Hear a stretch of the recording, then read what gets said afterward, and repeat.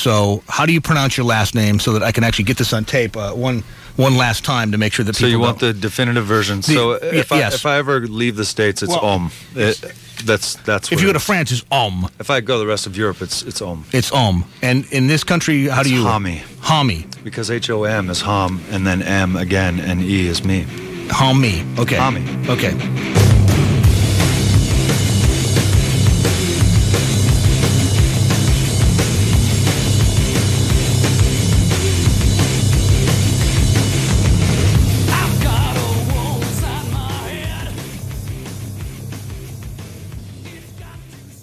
And welcome to No Filler, the music podcast dedicated to sharing the often overlooked hidden gems that fill the space between the singles on our favorite records. My name is Travis. Once again, got my brother Quentin with me. And if you didn't know who that was, I mean, he said his name. So that was Josh Homme, pronouncing his name for an interview that he did back in 2005 on KBZT radio. So Q, it turns out we were mispronouncing his name the entire Queens of the Stone Age episode. Classic self-buzz. Well, we've done that a few times. But anyway, our good buddy, Mr. Eric Nash of the Almost Famous Minute podcast, he brought that to our attention last week. So thank you, Eric.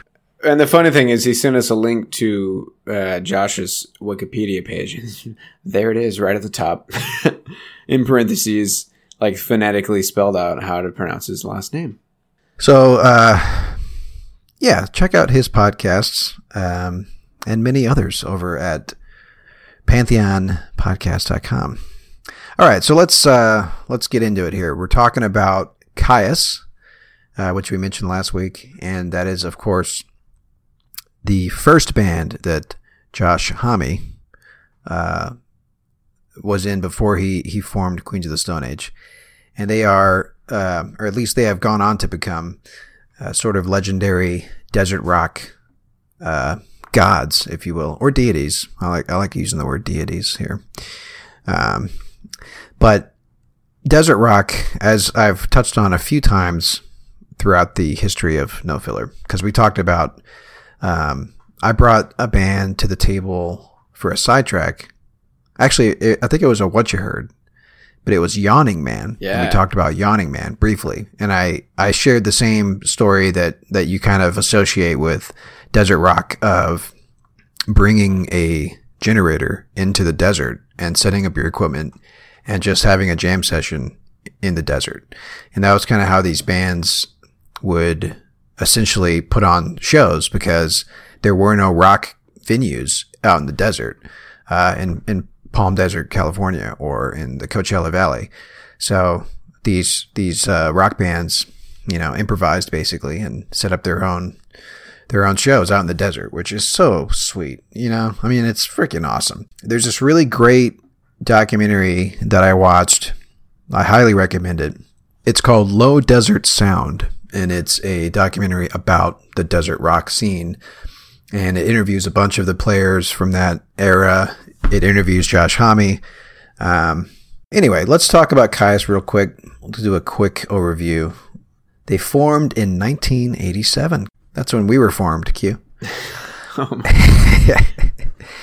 So the original lineup was Josh Homme. Josh Homme.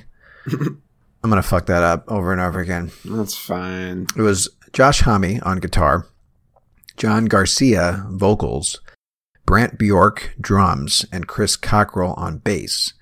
And it's worth noting that Nick Oliveri was also one of the early members. And as we know, Nick Oliveri goes on to become the bass player of Queens of the Stone Age. So he's one of the original desert rockers that Josh brought into the fold for the Queens project when that started.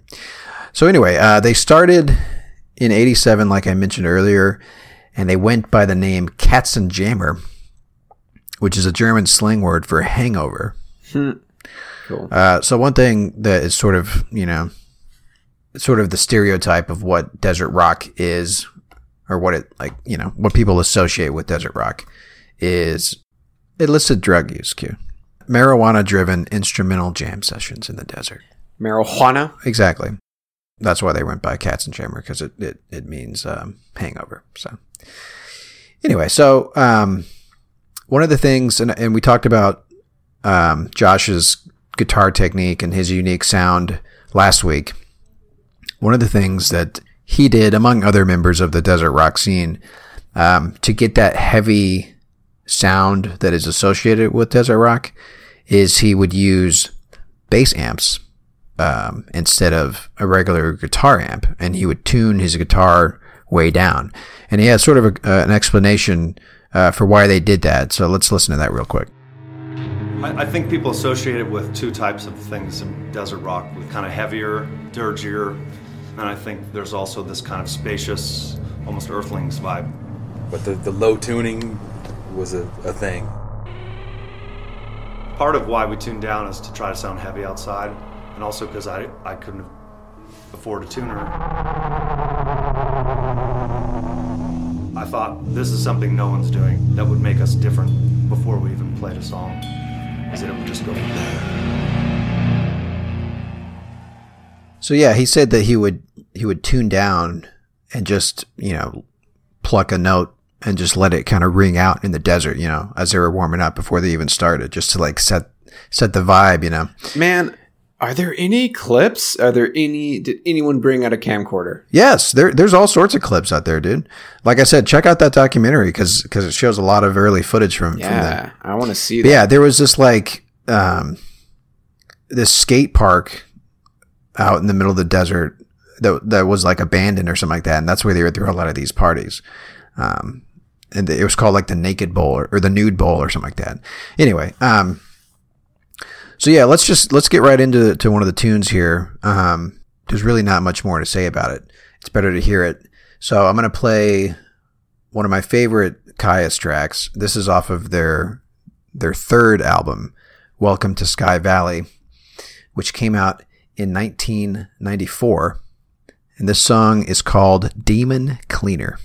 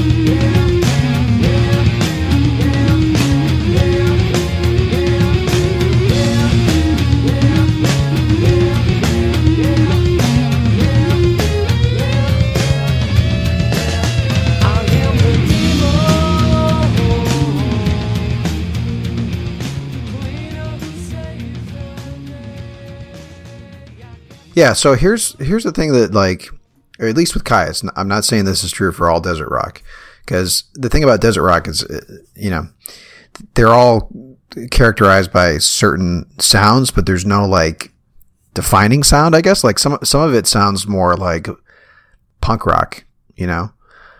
Okay. But I would say that Kyuss, they almost sound more like you're getting. I mean, this is '94, so like Nevermind already happened. Dirt came out by Alice in Chains. Like we're in the grunge era. It sounds like grunge music a little bit. The darker, more like metal centric grunge music, right? Yeah, I think his voice is what makes it stand out as something different. Yeah, and the fuzz. And the guitar, dude, and the guitar. Yeah.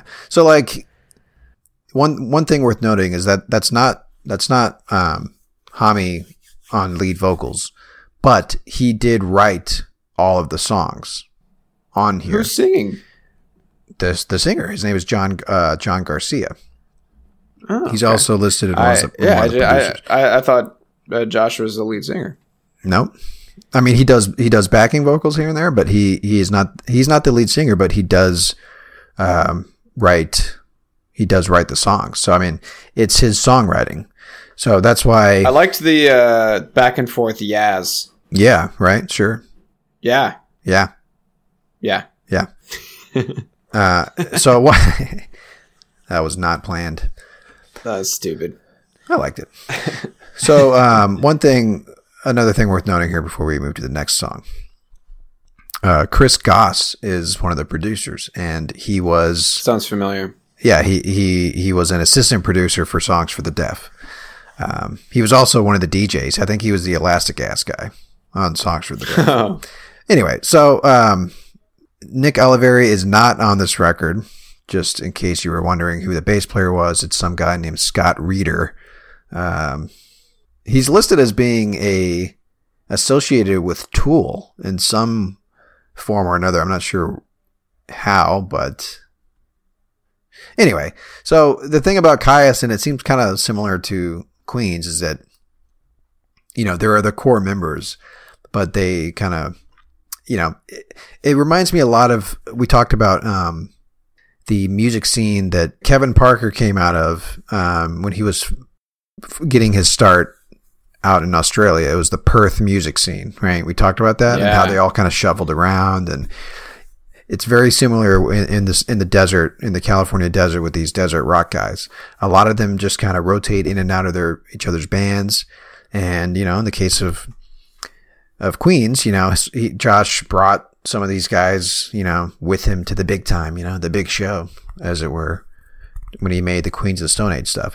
So anyway, I just think that's so cool, dude. I feel like if you're a musician, like that's, I mean, that, like what more could you ask for? You know, you find a group of like-minded musicians and you just kind of shuffle around and just jam, you know? Yeah. No, I want that so bad.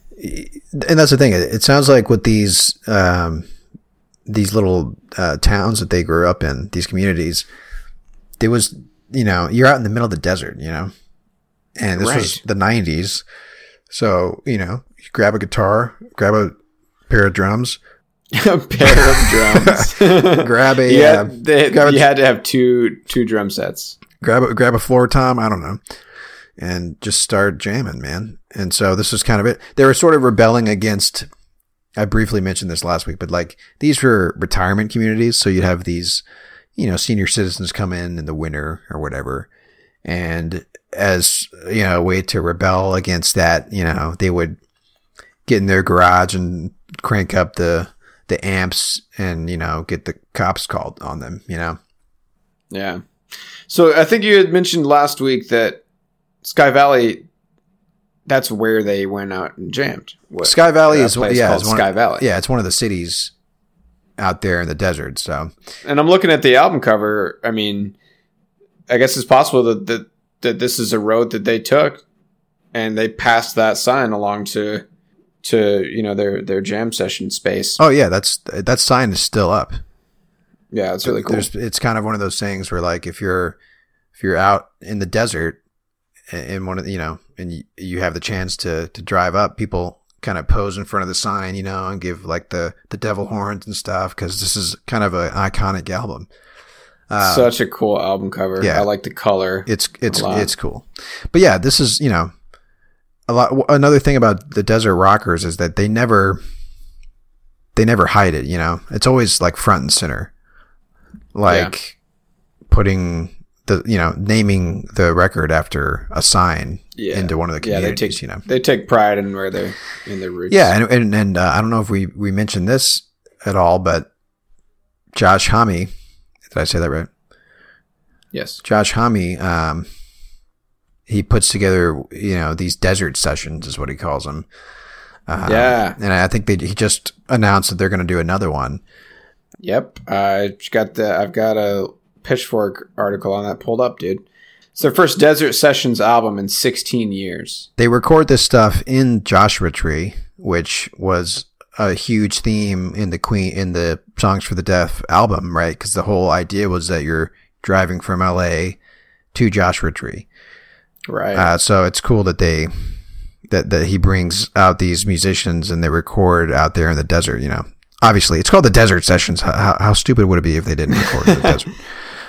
Dude, look at the fucking artwork, man. It's so cool. Oh, that's dope. That's volume 11, and then volume 11. I know, that's what I'm saying, dude. When I saw the headlines that he's releasing a new album, and this is volume 11 and 12, I was like, what?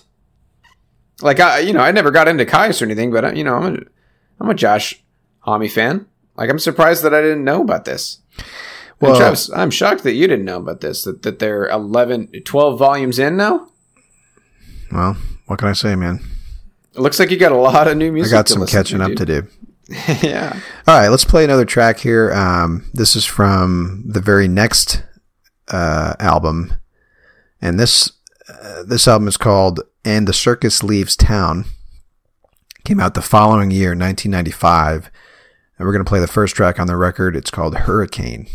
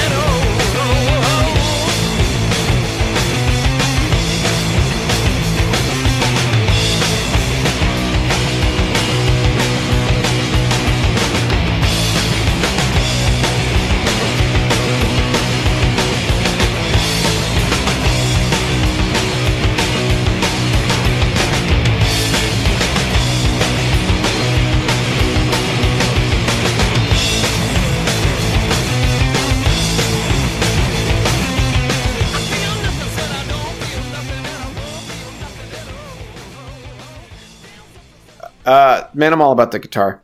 Yeah, dude. And the bass. Hey, it's Josh, Yeah. Yeah, so again, same crew from the last record. I bet you they recorded all the stuff around the same time. Yeah. But yeah, you mentioned this while the song was playing, Q, but you just can't escape the similarities in the drums between this guy. His name is Alfredo Hernandez and Dave Grohl. But I mean, I don't know if it's because, like, maybe, did Dave Grohl have that much of an influence on how people play drums around this time? Because of Nirvana? Probably. Yeah, I mean, from what I've read and like what I've heard about the impact that Nevermind had is that like everybody started drumming like that. Yeah, dude. Smells Like Teen Spirit was such a huge that drum intro, and Smells Like Teen Spirit. Apparently that was pretty impactful. Like you'd never heard drumming like that. So yeah, you can't escape. I mean, the funny thing about the desert rock scene is that they prided themselves on like being an alternative to the grunge scene. Like they even had, they would throw shows together, and like on the flyer it would say like "Screw Seattle," like that was the name of the show and stuff like that. So they were trying to like be like an alternative to grunge, but I mean, you hear it in the music, like it sounds like a heavier grunge, Yeah, which is why I like it a lot. Which is crazy because, I mean, we've talked about, 3 different flavors of this rock in the early 90s: shoegaze, grunge, and desert rock. Good stuff, dude. Yeah, and we talked about, I mean, the very first episode that we did was Alice in Chains' Dirt. Right. And I talked about how that was sort of the heavier side of grunge, Yeah. And this is just another one of those, it's an offshoot. If you look at the music tree, I would put desert rock as a branch of grunge, I just would. You know what I would say? I'd say it's just another side of the coin. You would say that. But how many... Dude, there's only 2 sides to a coin, bro. How many sides does your coin have? You got multiple coins involved. I don't know, That's dude. confusing as fuck. I know it doesn't work. Super confusing. Anyway, so... one thing worth mentioning, and we can sort of... Actually, you know what? Let's take a quick break, Q, and then we'll come back. Ooh, and we'll do our What You Heards.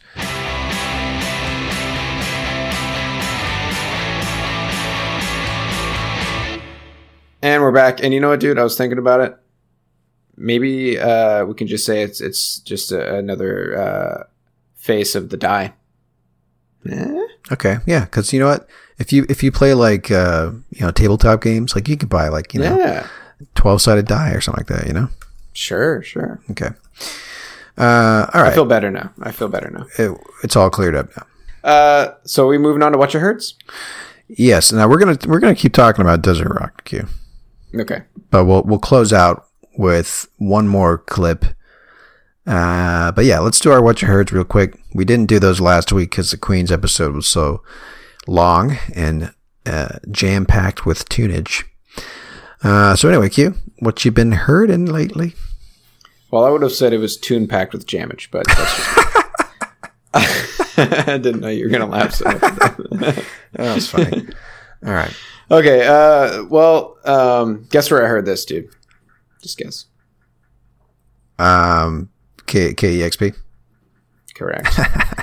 Because, you know what? I've got the station on often in my car. How much are they paying you, dude? No, dude. I wish, because I want to be. It's pretty much. I want to be a part of that. We're doing like weekly ads for them. No.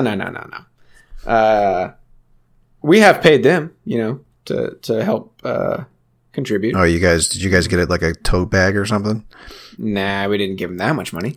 Yeah, you got to give them like $50 to get a tote bag.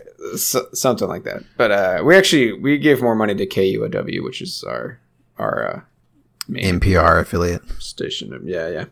So this is an artist who goes by Sasami or Sashimi or Sasami or Sasami or I guarantee Sesame. you, dude, we're I'm just going to say all the words. That's why I said all the different ways that it could possibly be. You've got yourself covered. Yeah.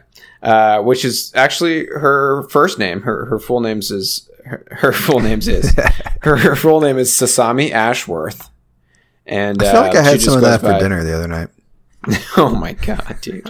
She goes by Sasami. It's stylized, and guess what, dude? It's all caps. Of course it is, man. If you're a new band and you don't have all caps in your name, you might as well just fucking give up. You're not going to amount to nothing. Yeah. So she's been making music since 2012, or at least been out there since 2012. But this is her first full-length album. It's self-titled. It just came out in March of this year. You remember that artist that I played? I think it was when we first brought back our What You Heards. It was the artist named Jay Som. Yeah, I remember that. This is very much in the same vein. I haven't really listened to the album all the way through, but this one's a great track, and because KEXP is so cool. It's not a single, but they played it anyways, you know what I'm saying?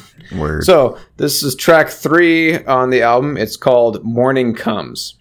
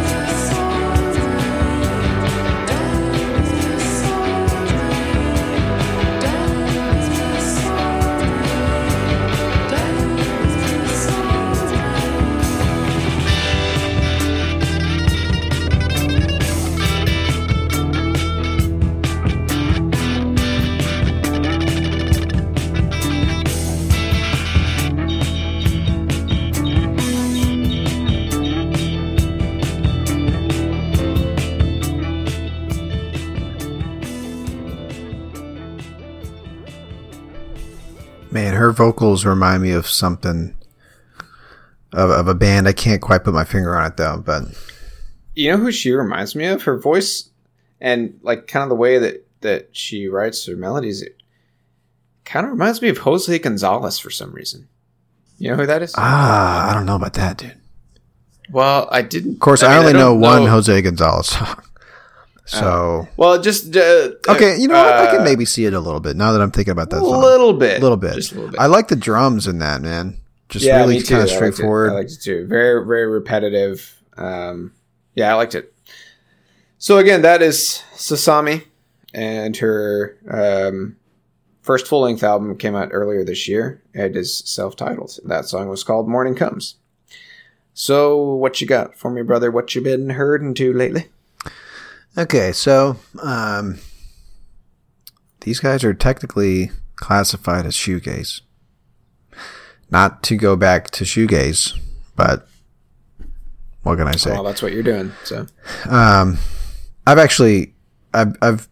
been aware of these guys for a while now. They pronounce by the name or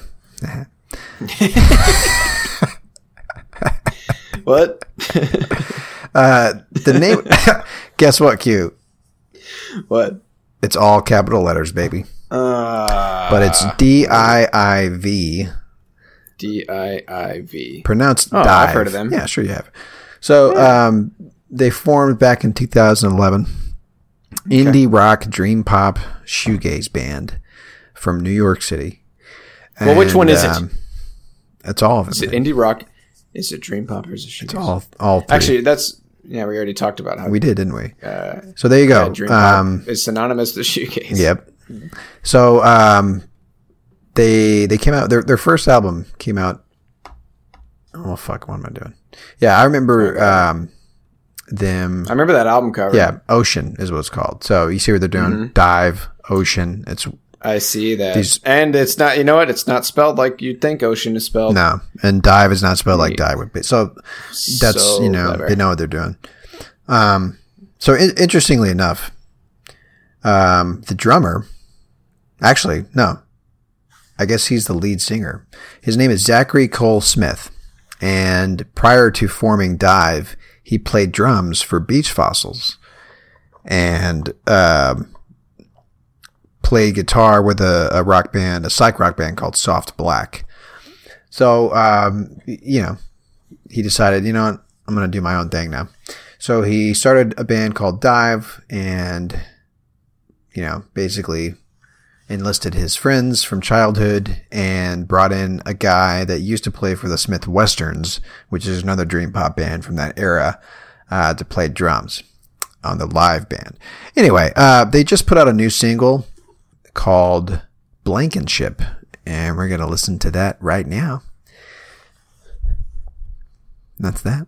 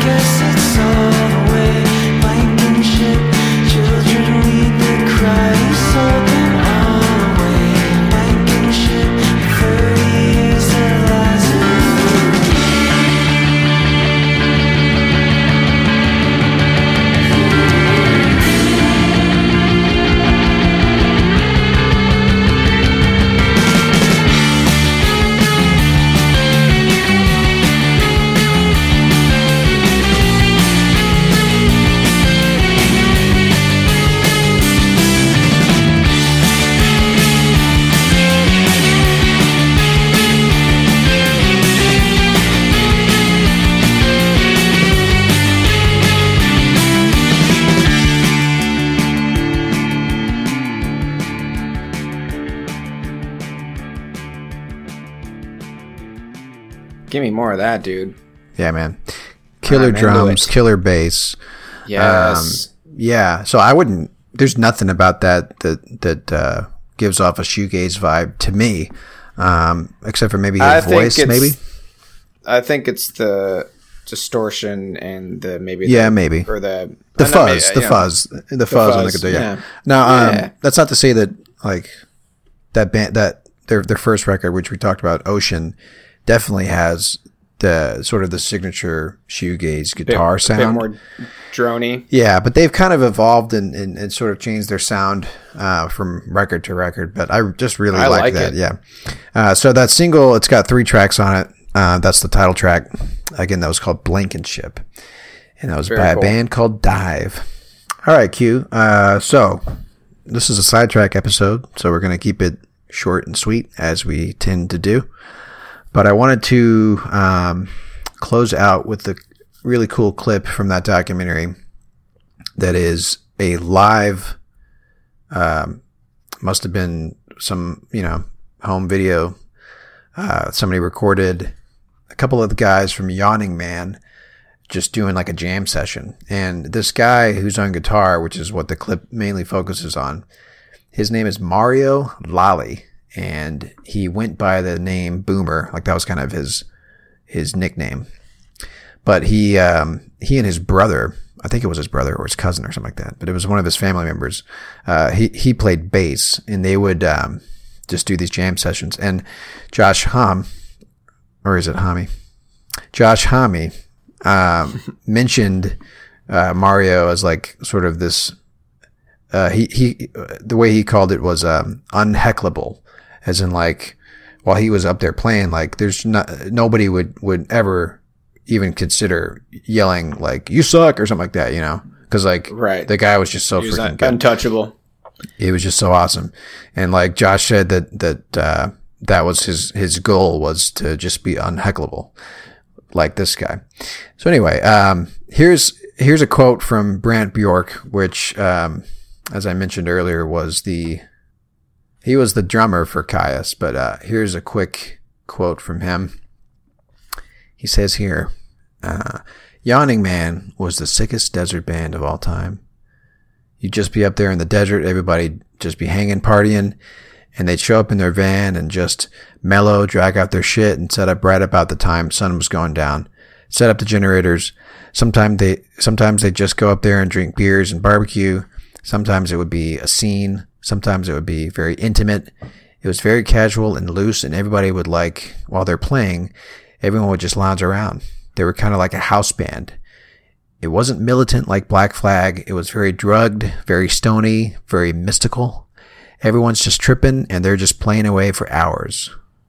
The greatest band I've ever seen. I'm pretty sure now that I'm reflecting back on it, I think I said this exact quote. Yeah, when we did. That's cool. Yeah, but that was, a long time ago. So anyway. A while ago. Yeah. And that's kind of, remember when I said earlier that the desert rock scene didn't really have a for sure particular sound, a lot of the Yawning Man stuff has some surf guitar vibes, all up in it. Dude, but, if you say yawn one more time, I think I might actually have to yawn. Well, you're not going to be yawning when you hear this clip, dude. All right, next week we're going to do our first, I would say, legit metal band on our metal month.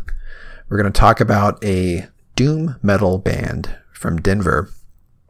They go by the name Khemmis, Khemmis, and they are probably my favorite metal band to come out, new metal band to come out in the last 5 years. These guys are young guns, man, but they can shred like nobody's business, dude. Okay, so we're going to talk about Khemmis next week, and that'll do it for this episode. We're going to have Mr. Mario Lamy. Wait, shit. Is that how I pronounce his name? It's Lammy. I don't know. We're going to have Mr. Mario Boomer Lally close us out with a little guitar jamming. And check out more great music podcasts over at pantheonpodcast.com. You can find a link to our website there. And from our website, you can check out all of our previous episodes, all of our show notes. And that's that. My name is Travis. And I'm Quentin. See y'all next week.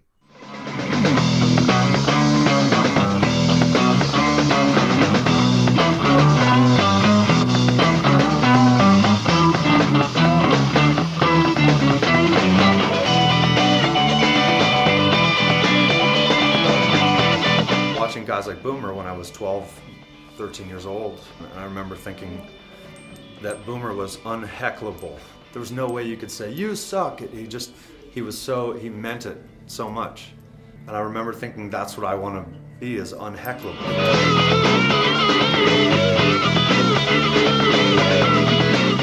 At the time, Boomer was a really big guy, and his cousin Larry, like a stick skinny, and they're the same height. So they were just this beautiful odd couple.